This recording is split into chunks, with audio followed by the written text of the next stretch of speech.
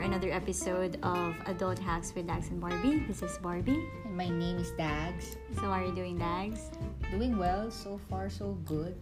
So, any updates? Life update?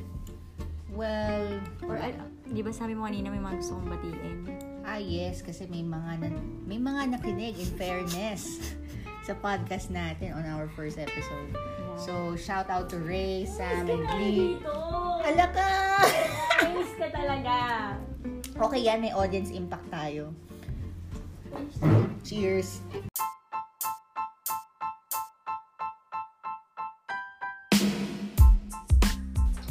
Welcome to Adult Hacks with Dags and Barbie, where we give you tips and tricks on how to live your adult life to its fullest.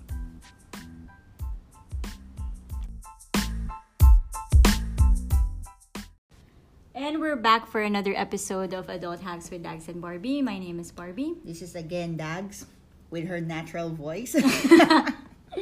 So, Dags, how's the week? Well, so far so good. And in fairness, work at home kami. Kailan? Baka next week. Pero nothing serious. Everything is chill pa rin naman sa office. We hope that everybody is doing well. It has been a crazy week for the entire world, I think. Yes. So, keep safe, everybody. And don't panic because panicking actually kills more than the actual virus. Yeah, that's a good point. Mm-hmm. So, nabanggit mo kanina may mga gusto kong batiin. Yes, because in fairness sa ating first episode, meron tayong mga listeners. So, shout out to Ray, to Sam, and to Glee. Thank you so much for listening to our first episode.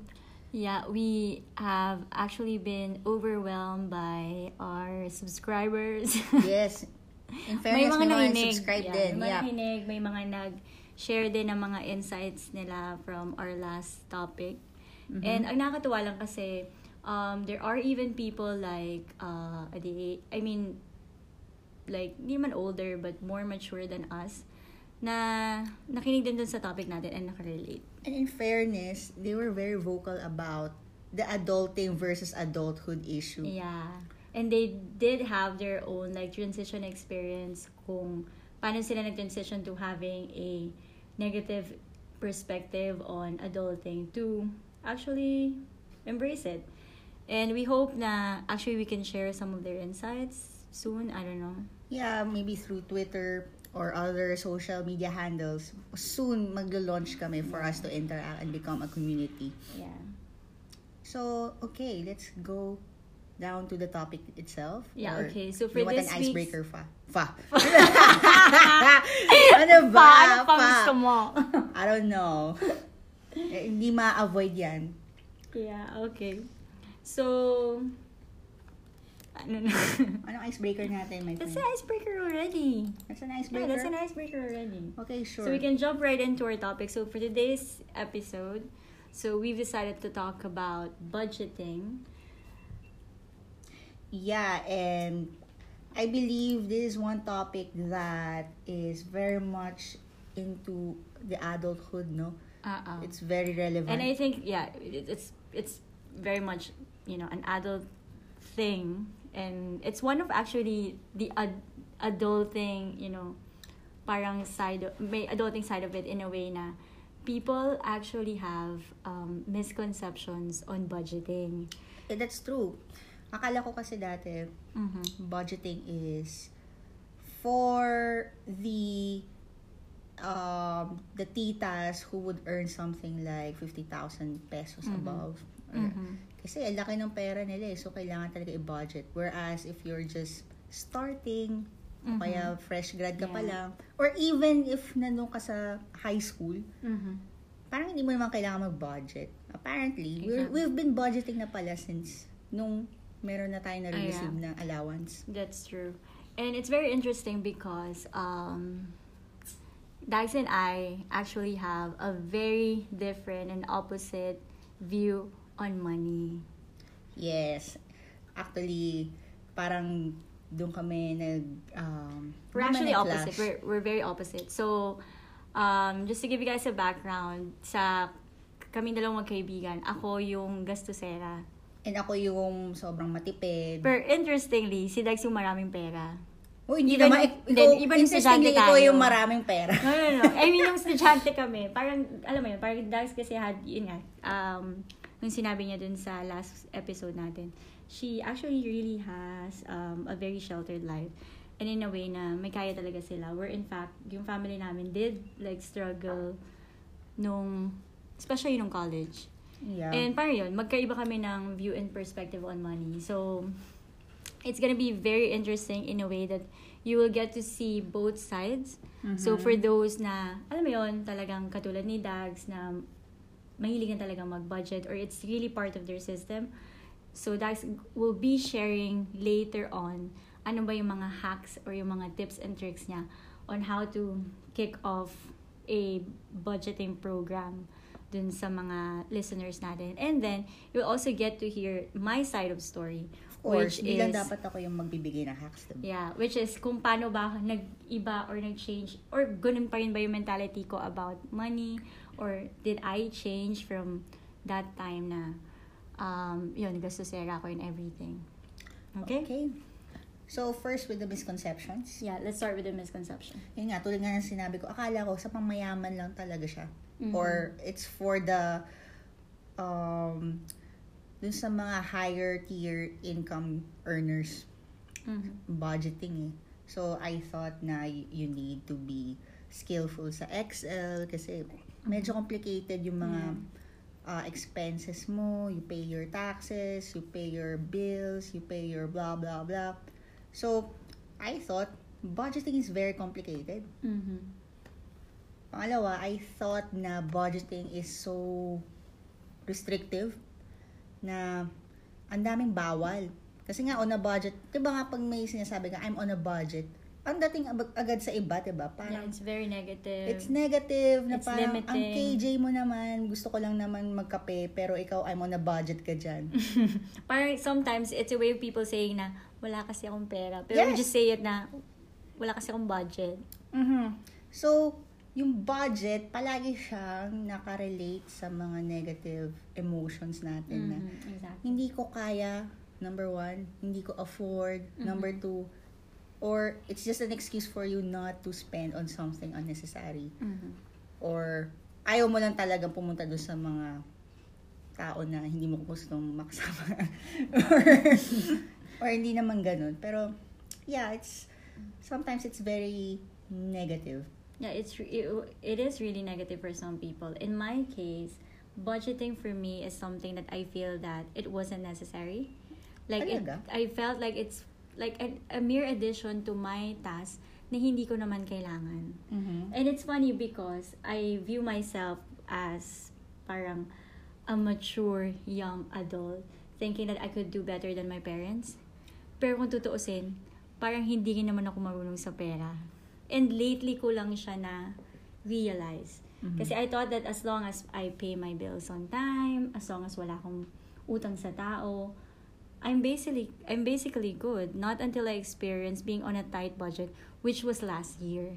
Na parang doon ako nag-stop and then nag-reflect na, bakit ba ako laging parang feeling ko ang tight ng budget ko? Because my behavior towards money is, hindi ako lagi ako nagtitira. Pero I still don't know where my money is going. Okay, prime example would be, before, I used multiple cards to pay my daily expense. So basically sa wallet ko, hindi kasi ako makash na tao. I feel na every time I use cash, nawawala lang yung pera ko. So I use my card. Okay, Ate Pleng? So I use my card. So ayun, meron tayong live audience dito, si Ate April na ayaw umalis. So basically, I in my wallet, I do have different cards, which is my debit card and my credit card. But whenever I pay my bills, I randomly pick kung ano yung gagamitin ko. And then I just look at my cellphone. Kasi ang convenient makikita mo yung phone mo. Andun na yung balance. And for me, for as long as may balance doon, for as long as for example, my X amount of money ako, even before my salary, I'm good to go.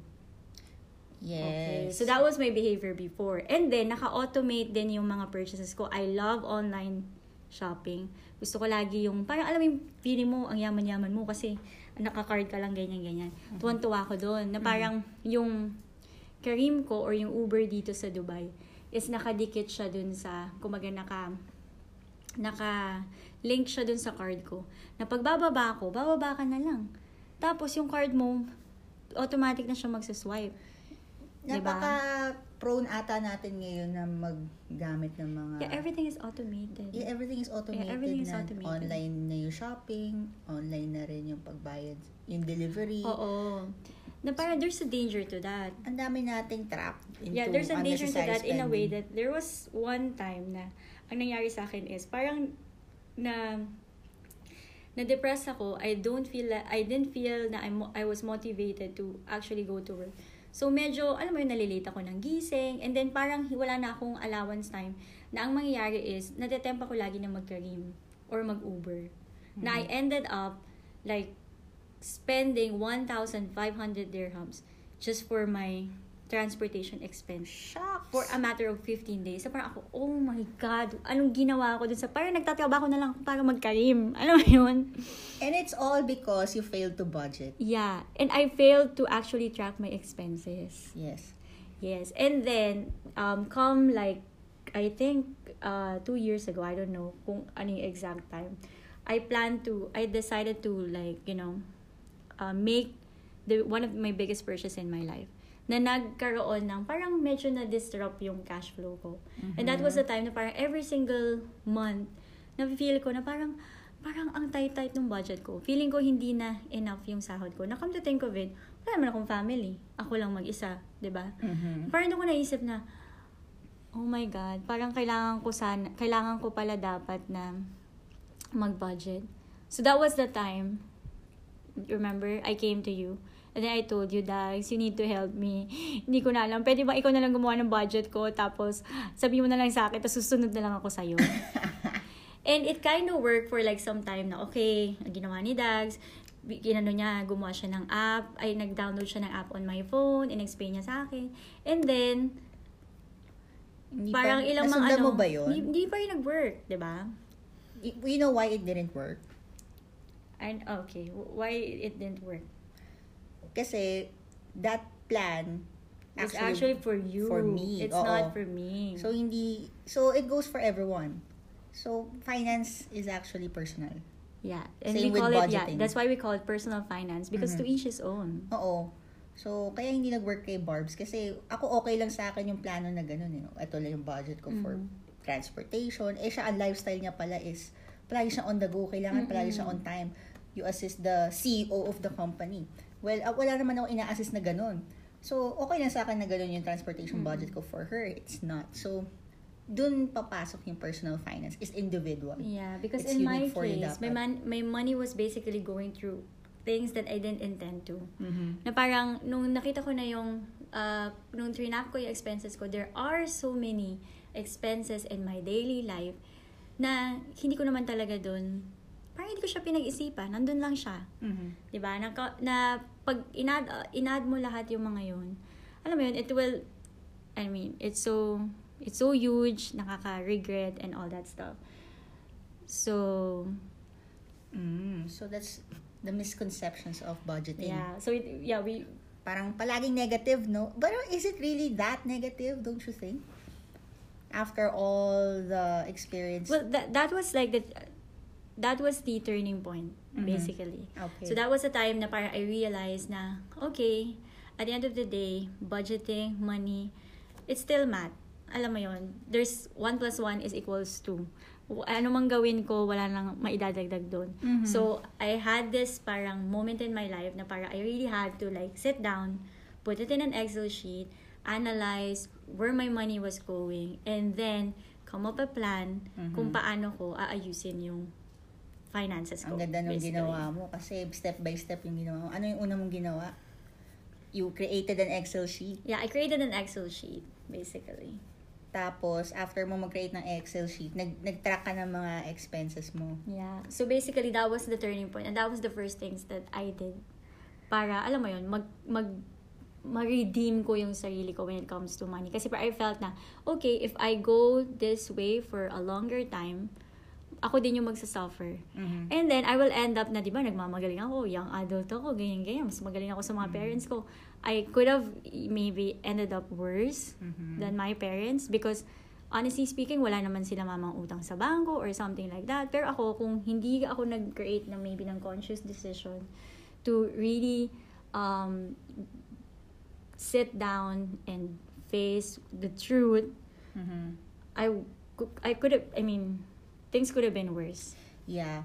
So, I guess that is the hard truth about budgeting. Yeah. So, ano nga ba yung budgeting? Okay, so, we discuss our misconception in budgeting. But ano ba talaga ang ibig sabihin ng budgeting, Dax? And I think you're the best person to answer that. Wow ha, financial planner ba ito? Kasi ako yung lalapit kay Tulpo, idol, ano po ba yun? No, because the reason why mas well-versed ako sa'yo when it comes to budgeting, kasi ako, I learn from the experience of others.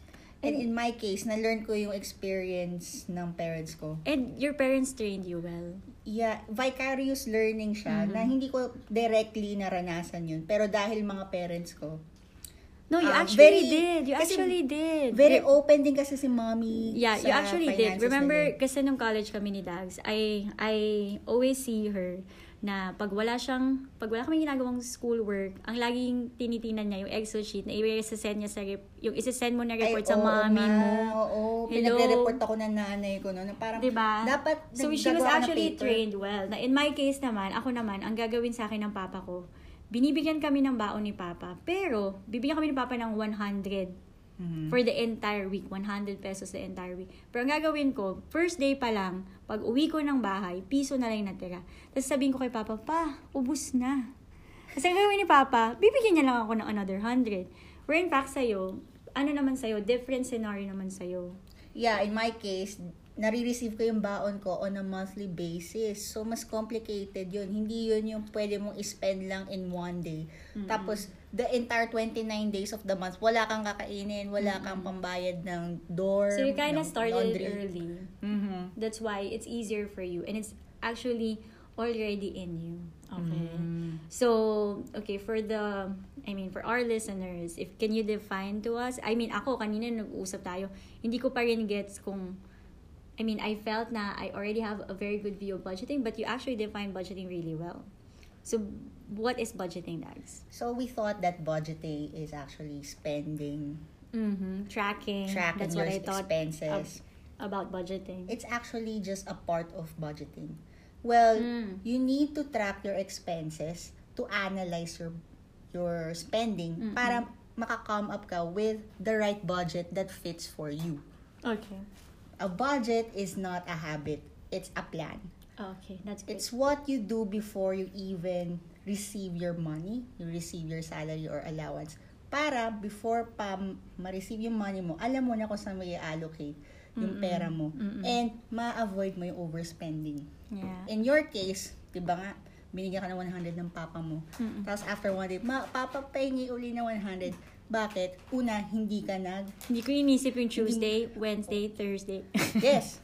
Hindi mo inanalyze yung spending mo. Ginastos Saan mo lang ba, siya. were you aware kung saan napunta yung 100 na yun? For sure, may aware ka, pero did it matter to you? No. Yeah, it didn't matter. What at mattered to all. you is, or kung ano yung nasa isip mo nun is, okay lang na mag-spend ako ng 100 kasi kinabukasan pa naman ako humingi kay papa ng 100 pesos ulit. That's so true. Pero that's not always the case when you become an adult.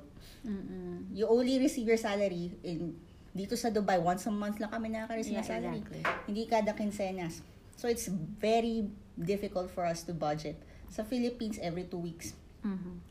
Pero it's same. The principle is still the same. Even before you receive your salary, budgeting comes before it. Kasi plano mo yun eh. Saan mo i-allocate yung 20% ng salary mo? Does it go to your transportation, to your food allowance, or to your savings? So, it's not just a habit. It becomes a habit if But you it's do basically a plan It's that a you plan. follow. Yeah, yun yung proper definition niya. Contrary do sa iniisip ng tao, when you say your budgeting, it's an active doing or it's an active activity on a daily basis. For me, once ko lang siya ginagawa in a month. Yeah. So you basically plan everything out and you follow the plan for the And you entire have to month. stick to it Yeah. para maging full blast budget siya. So, what's the purpose of budgeting? I mean, why do we even have to budget? We budget kasi nga, number one, especially to us young people, we have the tendency to become impulsive. Mm-hmm. And we overestimate our earnings. Mm-hmm. Especially when nagko-coincide yung nag-work pa yung parents mo, at the same time nag-work ka rin. So, napakadami yung disposable income. Yeah, disposable income. So, napakadami yung cash flow. Mm-hmm. So, very prone tayo to overestimate our income. Mm-hmm. So, when we overestimate our income, we tend to overspend more than what we earn. Mm-hmm. And, if yun ang nangyayari, ibig sabihin, either you failed to budget kasi hindi ka nagplan. Feeling mo, ay, ito yung sahod ko, ang laki ng sahod ko. So, bumili ka na ngayon ng iPhone. Mm-hmm. Bumili ka na ngayon ng TV. Mm-hmm. Only to find out, your iPhone plus TV is actually worth twice your monthly salary. Mm-hmm. Oh, yeah. So, mapautang ka. Paano ka kakain? Daily yung food mo. Mm-hmm. Daily yung transportation mo. Daily ka mamamasahe. Mm-hmm. So, magsasuffer yun. So, that's why we budget, because we want to avoid going on debt. Kasi when you go on debt, ibig sabihin, you're actually living more than what you earn. Exactly. So, it's very important yung budgeting. And I think as a young adult, we also have to look at the bigger picture. For me, that's an eye-opener also, na we don't focus on our short-term goals, but also our long-term goal. Kasi dun mo mas madaling mag-budget in a way na, okay, for example, me, I'm very, parang gusto kong magdamit. I love clothes and all that stuff.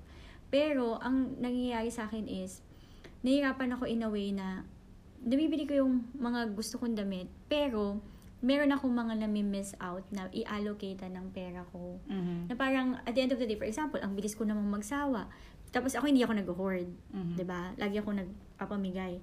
Na parang, pag tinitingnan ko yung cabinet ko, parang wala man ako na-invest. So, parang at some point, na parang, budgeting will also allow you to rethink of your priorities. In a way na, yes, we have to enjoy the money that we're earning right now. But we also have a future which is actually waiting ahead of us. Yeah. And what are we thinking? Na parang, naisip ko din yun na, okay, ngayon, nagtatrabaho tayo. But there will come a time that we're not gonna work anymore. That's true. And if you see our parents na ngayon, katulad ngayon, nasa 60s na yung mga magulang natin. And they still feel na they still want to work. And of course, parang yung Filipino family ties natin na, alam mo yun, even magkaroon na tayo ng asawa, magkaroon na tayo ng pamilya, our parents, the heart of our parents is to really support is to support their children even by the time na nagkaroon na sila ng pamilya, 'di ba? And hindi pa rin sila natapos magtrabaho, pero kumbaga for me in my heart, we want our parents to stop working na, 'di ba? To, enjoy their lives. And to live a comfortable retirement. Yeah, a comfortable retirement. Pero, andun pa rin yung na there's still needs to be met. Alam mo yun? Hindi natin ma-avoid. Yeah. Na parang, paano kung ikaw na yung nandun sa sitwasyon na yun na, for example, and there will always be just a time na kaya mong magtrabaho. Of course, for example, when you're 95, kahit na gusto mo pang tulungan yung mga mo, hindi mo na talaga sila matutulungan. And parang it just dawned on me na parang that time will come for me as well, 'di ba? Na darating yung time na hindi ako na pwedeng magtrabaho. And I just want to prepare for that, or it's basically really how do you envision your life to be in the coming years, whether it be for your retirement, for the business that you like to, even if you still want to work and you want to start something at the age of whatever it is, laging may perang involved. Yeah. And this is actually a great preparation for us to live the life that we want, diba? Yes. Not just today, but also for the future. That's true, I agree. That's why budgeting is very important. And, tawag dito, importante kasi yung budgeting para ma-prepare din tayo for the bigger income. Kasi tayo, exactly. Mga bata pa tayo. So, naturally, mapopromote pa tayo, magkakaroon pa tayo ng career growth. So, eventually, lalaki at lalaki pa yung income natin. Magiging mas complicated pa lalo yung mga expenses and natin. I clearly remember, di ba pumunta ako dito sa Dubai? Nung pumunta ako dito sa Dubai, si Dags yung unang nagtrabaho. And then I followed like, after almost a year. So, parang si Dags, parang binigyan niya na agad ako ng orientation, kumbaga OFW orientation. Talaga? Ay nako, hindi mo na naaalala. Ako naalala ko pa, na parang sabi mo, kasi, di ba, ang laki ng transition namin from a non-profit organization to corporate setting.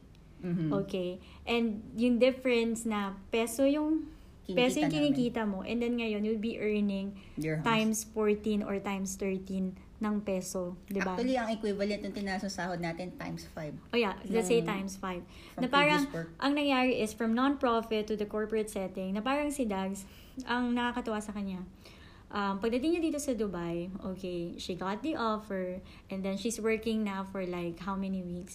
But then, she felt like, oh my God, ang laki ng sahod na matatanggap ko compared dun sa kinikita ko sa Pilipinas. Pero ang una niyang ginawa is, what she did was, she basically watched all financial literacy videos, all articles, paano ba i-handle yung pera. Kasi parang she already saw that responsibility na parang, okay, I'll be giving this amount of money. What will I do with it? Oo, clueless ako. Like, anong gagawin ko? Sanay ako na ito lang yung pera ko. Tapos biglang magiging times 5. But you didn't stop being curious. You basically try to, alam mo yun, get as much as information and process information as you can. Kasi alam ko, mag-freak out ako, shit, ang dami kong pera.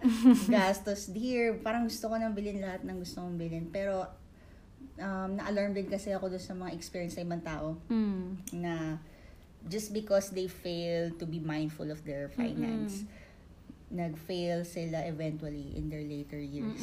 And that is unfortunate kasi una, wala naman sila problema sa income nila. Ang problema lang nila is they fail to be responsible sa kanilang mga finances nila. That is sad kasi towards the end of the day, naging irresponsible ka. Ayan tuloy, naging mas malaki yung mga binabayaran mo towards the interest ng credit card bills and that natin. was actually the first training that I got. It's actually Dags, giving me orientation on how to OFW 101, how to handle your income. And she did quite good. Talaga? Well, thank you so much for acknowledging that I am good. I don't see it that way kasi una, feeling ko, I don't see... Hindi kasi parang ganito kasi yung difference eh. Parang ikaw, before you even had the problem, you already, alam mo yun, parang you learn from the experience of other people. And parang ako, I had to learn it the hard way. Sadly, di ba? And that is also the goal of our podcast, is to share our experience. Para you don't have to go through the hard way. Para lang malaman nyo or maintindihan nyo na, ay, ganito pala yun. Ganito pala yun. And budgeting is one thing. And I think it's also a good message for everybody na, it's, okay, we're talking about two different people here. Like, you may be like Dags, that you're very frugal, you're very, alam mo yun, forward thinker kayo. And parang before you even face the problem, you approach the problem before it even happens. Pero kung katulad nyo ako na magastos, parang it's also parang we want to acknowledge that we do have like different listeners. Okay? Yeah. So, we talk about the misconception, the hard truth about budgeting. And I think it's time to give them some tips. Okay. So, now na-define na natin yung budgeting. One tip I could give you para makapag-stick tayo sa plan natin is, number 1, don't make it too complicated. And kapag kasi complicated yung budget natin, let's say for example, ano ba yung mga complicated na, let's say for example, you want to earn your first million by the age of 30. Tapos, ang dami-dami mo nang nilagay doon. Nilagay mo na sa Excel sheet, ganyan-ganyan. Nag-download ka na ng mga apps, ganyan-ganyan. Just track your expenses. Tapos, na-lost track ka doon sa expense tracker mo kasi meron kang 3 transaction na hindi mo na login. So, ang effect ng pagiging complicated ng sistema mo is hindi mo nasusundin most likely. You're not going to stick to it. So you have to make it simple. You have to make it simple. And I think before you even go through the, the apps, the Excel sheet, I think the first thing to do is find out what works best for you. Yeah. And don't get me wrong, na parang Excel sheet and all these apps are good. Actually, they help me in generating my own budget plan. It's just that it will not work if it becomes more than what you can handle. And to each his own, okay? So, like for example, ako, what works for me is really Excel sheet because katulad nga ng lagi kong sinasabi, na parang ako kasi, I always want to see the bigger picture. So, gusto ko nakita, okay, what's my budget for January, February, March, April, May, June, everything. I want to see everything in one page. Para nalaman ko na, okay, maghihirap ako ng January, pero February, okay na ako. And then, ganyan, and all that stuff. But for Dags, what works for her is an app because she wants everything handy. Yeah. Okay? She basically put everything there, like, in one go. I mean, she doesn't even have, like, need to have a desk to actually look at her finances. But it's so accessible for her. And then, for my sister, si Maggie, what works for, she's not Excel sheet, but for her personal finance, she actually uses envelope system. Actually, that brings me to another point. Kasi envelope system is actually a more simplified way of budgeting. Yeah. And it's very tangible. But to each his own. Like, it depends on, like, what kind of a person are you. Because for some people, like, for example, si Maggie, you can classify her as a very concrete person. Gusto niya, yung pera, nakikita niya, nahahawakan niya, ilalagay niya sa envelope. Yeah. So, money makes sense to her when she sees it. For me, I don't want to see money at all. I just want to see numbers in an Excel sheet. That works for me. Yes. Ikaw naman, you want to see it on an app, because you want to have everything handy. Yes. And I want analytics. Yes. I want to be seeing my behavior. To each his own talaga. Kaya tinatawag siyang personal finance. Find out what works best for, I mean, what app or what tool works best for you. And that's actually the starting point. Yes. Know yourself, right? That's why it's personal finance. Okay? So, kung alam mo na yung nag-work sa'yo, I think the next thing to do is to set up your goals. Yes, and make it realistic. Yeah, make it realistic. So, for me, there's long-term goals and there are short-term goals. Okay? Yung mga long-term goals, yun yung, alam mo yun, it's a long term. It's a long term in a way that it's a big project. It's a huge purchase. Like, for example, your house, your business, ano man yan. So, yun yung mga tinatawag natin na long-term goal. Yung short-term goals could be a vacation, the things that you want to buy. And yun yung sinasabi natin na, huwag kang mag-guilty. For example, for me, I want clothes. Si Dags, she wants food. I want food.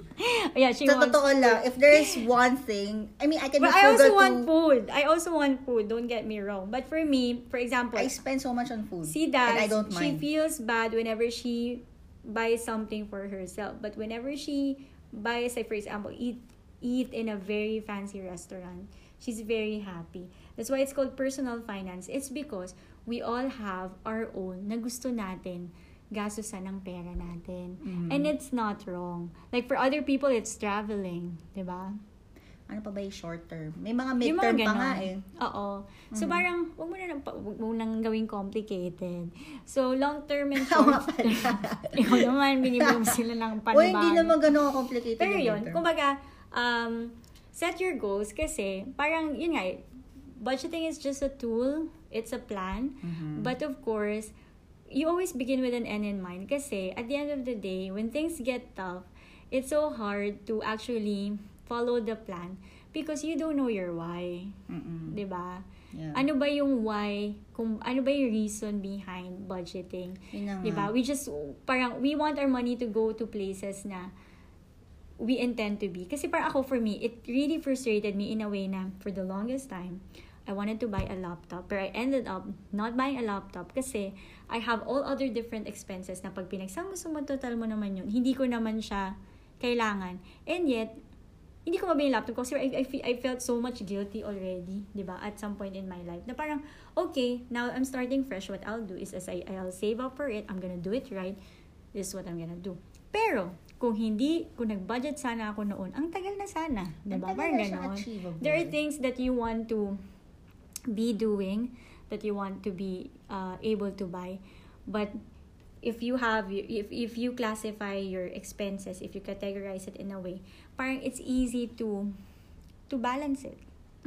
Diba? Na parang, for example, I'm not gonna buy this cup of coffee because may pinag-iipunan ako. Diba? Rather than buying the cup of coffee and then yung gusto mong bilhin, hindi mo siya mabili because you've been buying this coffee na itinatapon mo lang din naman. Diba? Na parang ganon. So, parang budgeting allows you to basically prioritize. Yeah, and recalibrate your mindset na budgeting is not actually very restrictive. It's empowering because you are able to control your emotions over your finance. Exactly. So yun. So number 1 is find out what works, what tool works for you. Set up your goal and then make it simple. Yes. Are there any other things that you want to share with them? Last tip. I think everyone should know and realize that your savings is not part of your monthly budget. That is one thing that you set aside away from yung budget mo na you will go with para budget in a way na in a monthly. Yeah, in a monthly. Can you expand on that? Yeah, because the tendency for us, and ako naging mistake ko rin to before, na I budget for my entire salary. Like let's say for example, 25,000 pesos or 20,000 para mas simple. Kunyari lang, 20,000 pesos yung salary ko. I will create a budget plan. I will create a budget plan for the entire 20 pesos for the entire month. Nandun ko pero dapat ang gagawin ko is you set aside the 10% of the 20,000 which is my savings. So ang matitira is 18,000. Yung 18,000, that will be my monthly budget. Yung 20,000 is like my savings. It's like a tax that you pay for yourself. So you pay yourself first and then the rest will be expenses. I think also that's good. So that meron kang nabubuo na emergency fund or kapag ka na-hit mo na yung 6 months worth of your salary from saving, then meron ka na So I think the best thing to say is, the best way to say it is parang make saving really a part of the plan. Yeah, make it part of the plan. It's like a default expense. Now you have to pay yourself first because yun nga, the biggest mistake most people do or most people commit is that ang ginagawa nila is income minus expenses is equal savings. Yeah, where in that's fact the wrong it has to be formula. income minus savings equals expenses. So minus i-subtract mo na yung savings mo and then you live by whatever is left. Yeah. That's good. That's a good point. And I think, ako naman, ang additional or bonus point ko lang, going back dun sa sinabi ni Dags na misconception that, may commercial tayo. Dito. Nice. Thanks, Ate Pleng. Good night. So, going back dun sa misconception na budget is actually deprivation and it's really limiting. What I want to tell everybody is that sometimes yung income natin, when parang budgeting kasi allows you to see or to track whatever you have at hand. But so it also gives you like a picture na, kasi may mga tao na they just want their job and then that's it. But we also have to be open to other options or other means of income. Like for example, if you see that, okay, my budget for this month is 5,000 pesos. Let's say for example, let's say sabihin natin 20,000 pesos sa Pilipinas or 2,000 dirhams dito sa Dubai. So if I have a 20,000 pesos income, and for example 2,000 if it goes to savings and have 18,000 budget for the month, and you feel na you want to do more, you want to buy something, you want to start up a project, and you feel like 18,000 is not enough, be creative in making other means of income. Yes. Which is part-time jobs, side hustles. Alam mo yun, na parang when budgeting just allows you to budgeting allows you to see what you have at hand. But there are so many other options to actually create another income. Mm-hmm. Alam mo yun, parang it's like an indicator na, okay, maybe I need a side hustle. Kasi nga, parang the purpose of it is the bigger picture, which is, ano ba yung plano mo sa life mo? 'Di ba? Ano ba yung bigger picture na tinitingnan mo? If you want to start up something, and you feel like your money is not enough, it's okay. Ito na yung budget ko. And then, you add up na lang to that. So, instead of having 18,000 in yung expense budget mo, you have a side hustle that maybe, kung ano man yung naisip mong side hustle mo, that will maybe, for example, give you 5,000. So, it adds up to that. Mm-hmm. So, it's not limiting in a way na you just look at your income. Ang sinasabi kasi nila ng mga financial guru, you don't have to stick with your budget. Mm-hmm. What you do is find ways to create more income to actually fit the lifestyle or the plan that you put yourself into. Diba? Yun. So, nice. parang, yun. Na parang, ang ano dun is, you're not gonna be bound by the budget that you have, but you work side by side kung ano yung mag-work dun sa budget na pinili mo. Yeah. Diba? And all budget works.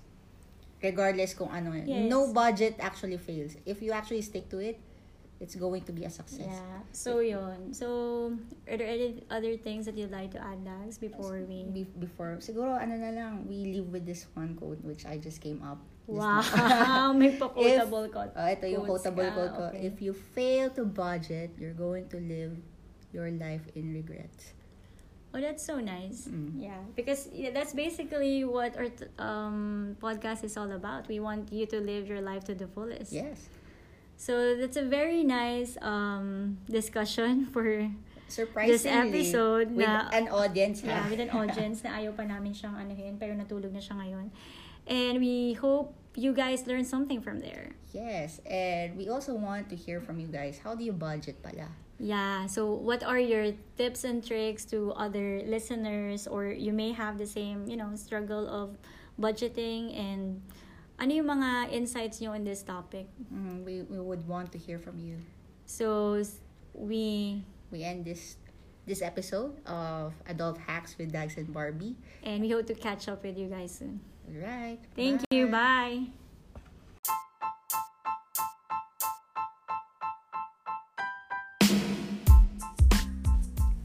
Hey guys, thank you so much for listening. We invite you to interact with us by following our Twitter account @_adulthacks.